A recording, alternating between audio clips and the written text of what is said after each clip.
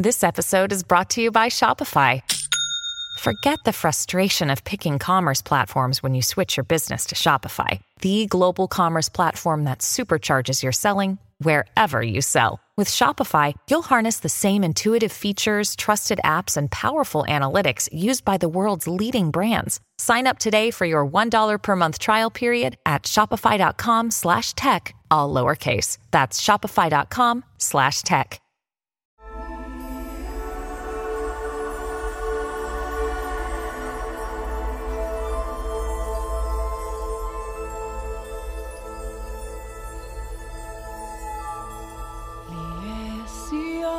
He is the producer of this past weekend's #1 global grossing hit, Avatar, The Way of Water. We are here today on Crew Call with Jon Landau.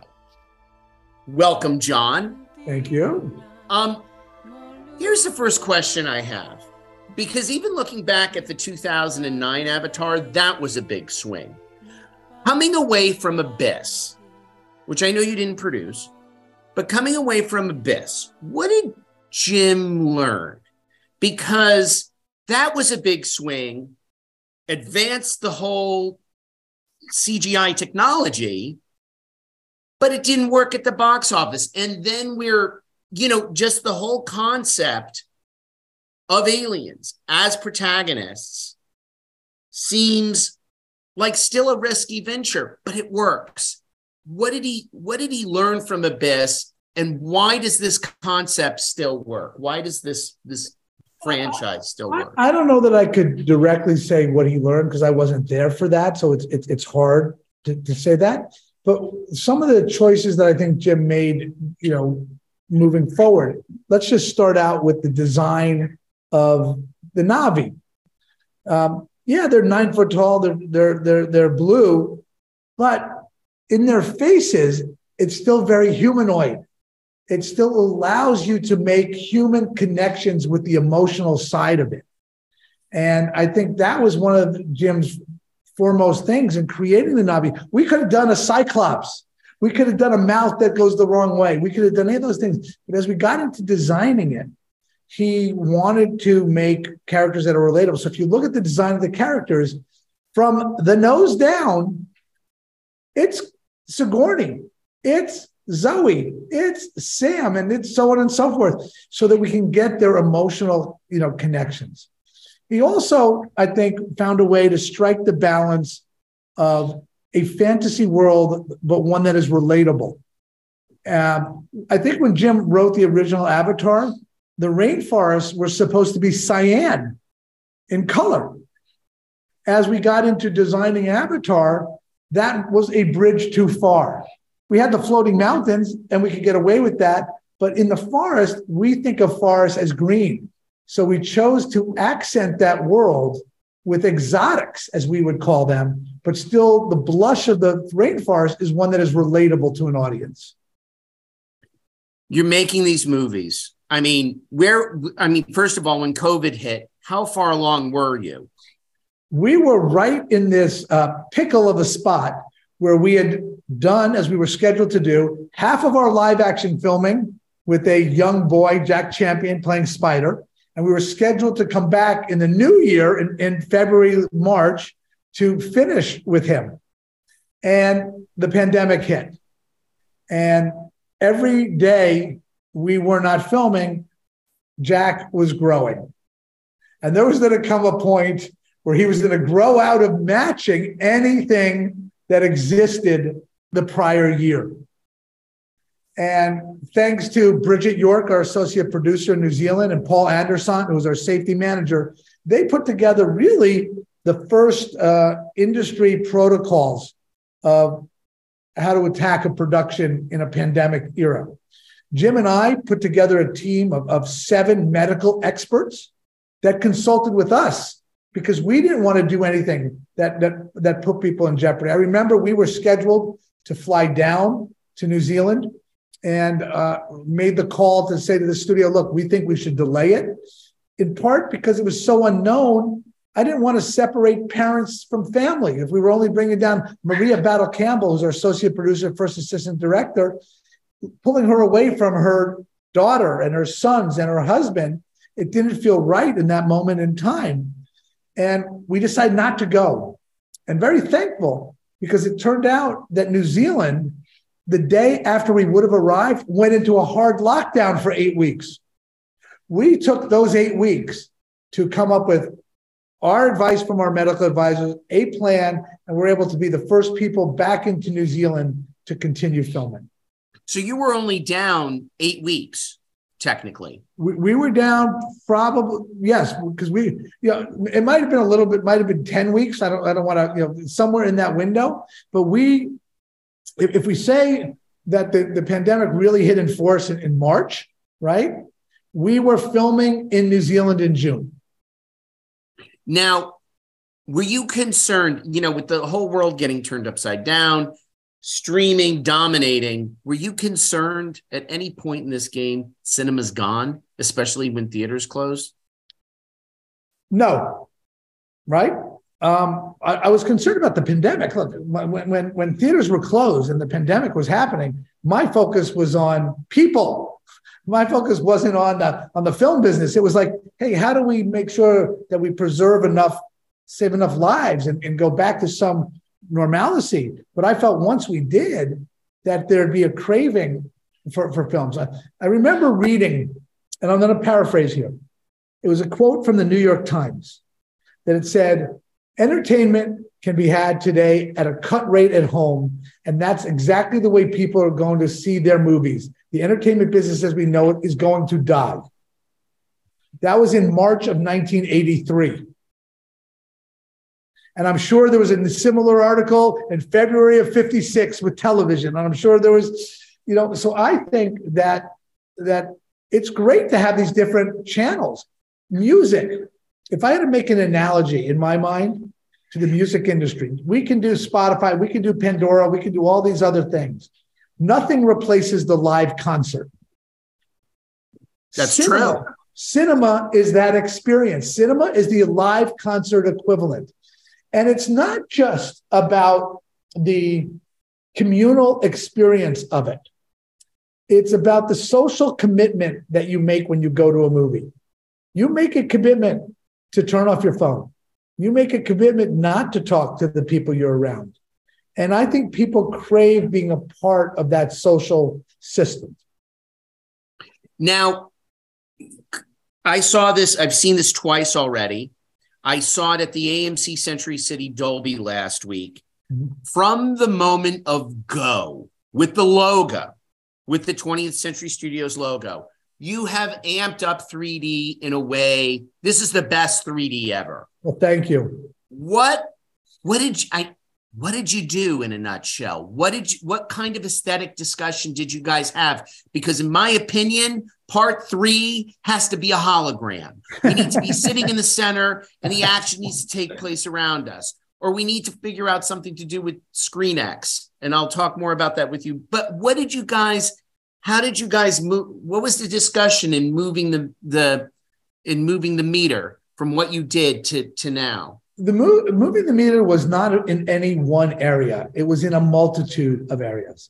Number one, it was learning from what we had done in the past. We've now made Avatar. We also made Alita Battle Angel in 3D. We learned from those, applying what we learned, creative sensibility. 3D think of it as another tool to direct the audience of where to look. Just like you would look with lighting or motion or focus.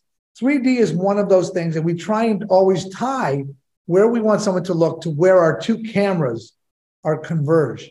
Beyond that, we said, okay, what are the artifacts that make 3D unpleasing? Strobing is one of them. So we challenged ourselves and Weta FX and the theaters to do it at a higher frame rate. But we don't do every shot at a higher frame rate because it doesn't improve the close-up, but it improves the shot going by the white picket fence. So we pick the shots where 48 frame enhances the 3D experience.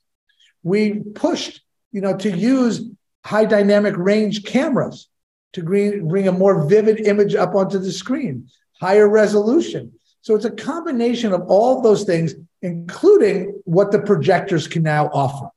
When we did the first Avatar, I remember the year and a half leading up to it, I would go out to try and convince people to put in a 3D system.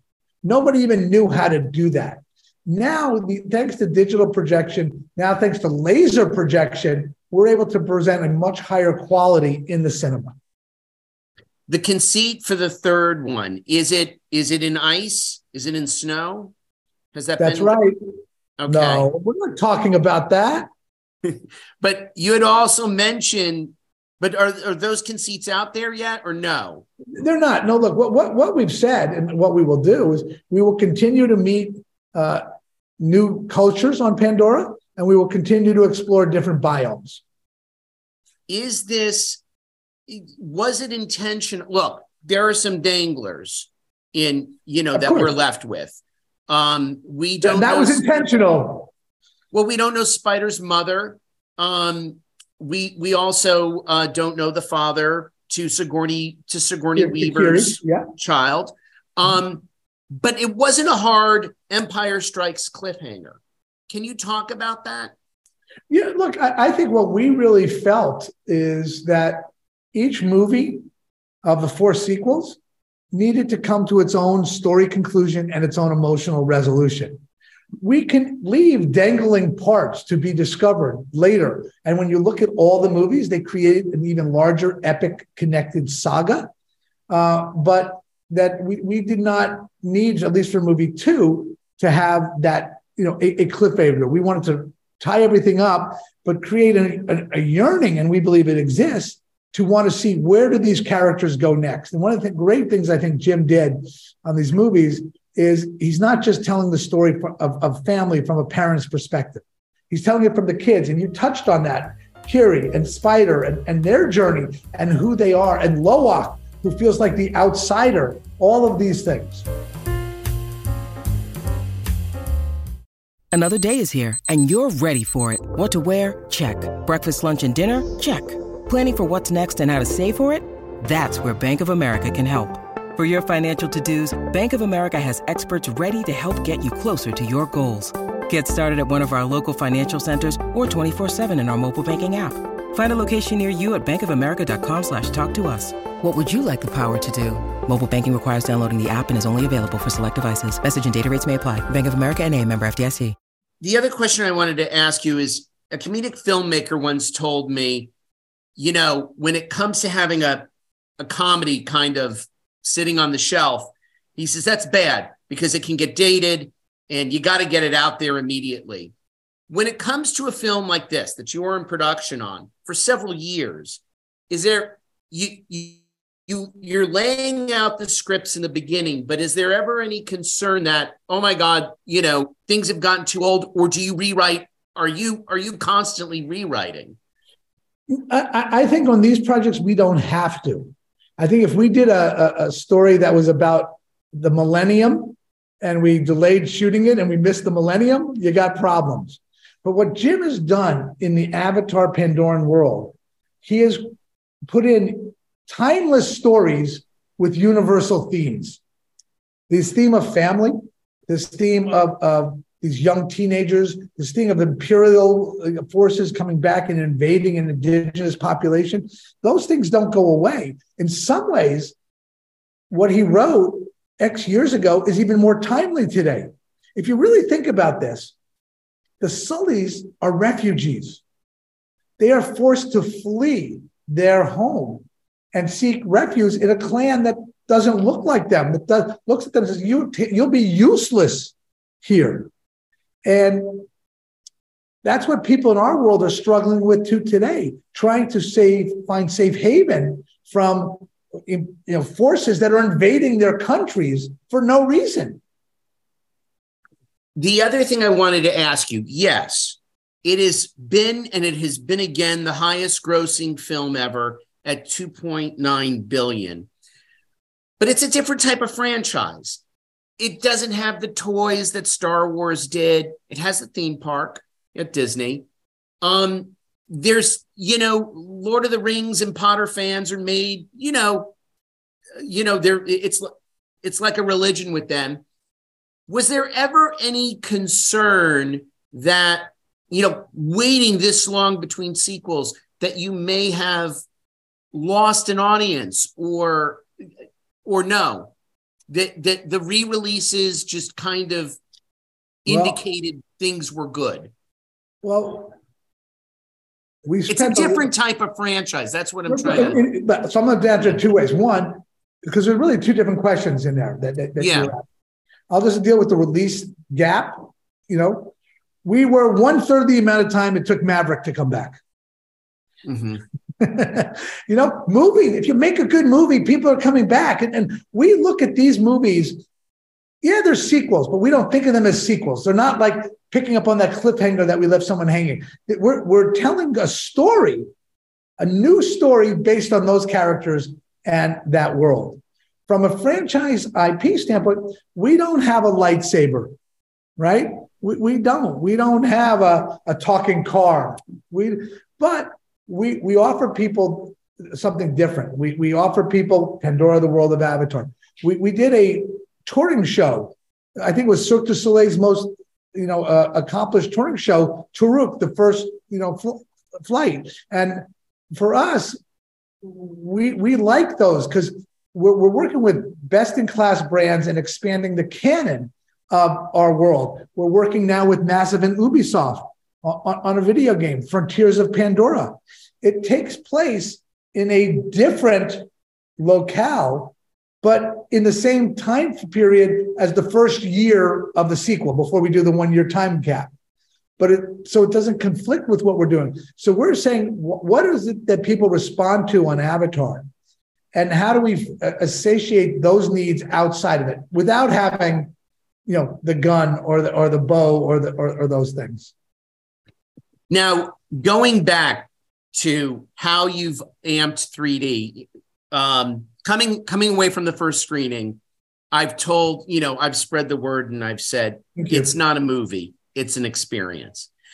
Given that, part 3, or even 4 or 5, is there any discussion of you guys brought 3D back in 2009. I think you're going to bring it back again. But is there any discussion of amplifying the cinematic experience? Like, there are some great technologies out there, like D-Box, like ScreenX. Is there any kind of discussion of exploiting those in a way that we haven't seen before with future sequels? Well, look, we are working with both of those companies now on this sequel. So we would like to continue to push the theater experience, as you call it. What I just said to someone last night is we want to change the paradigm from someone saying, I saw a movie, to saying they experienced a movie. And understanding what ScreenX is offering, 4DX is offering, D-Box is offering, all those things, is really great and exciting. You touched on holograms, and I just want to circle back to that. And I'm serious. I mean, I'm sarcastic with people, but this, after watching this movie, this has a way to go up. But I'm going to be the counter to that for a second. Why this movie works is because Jim Cameron directs you where to look. When you do a hologram, when you do VR, part of it is letting the user decide where to look.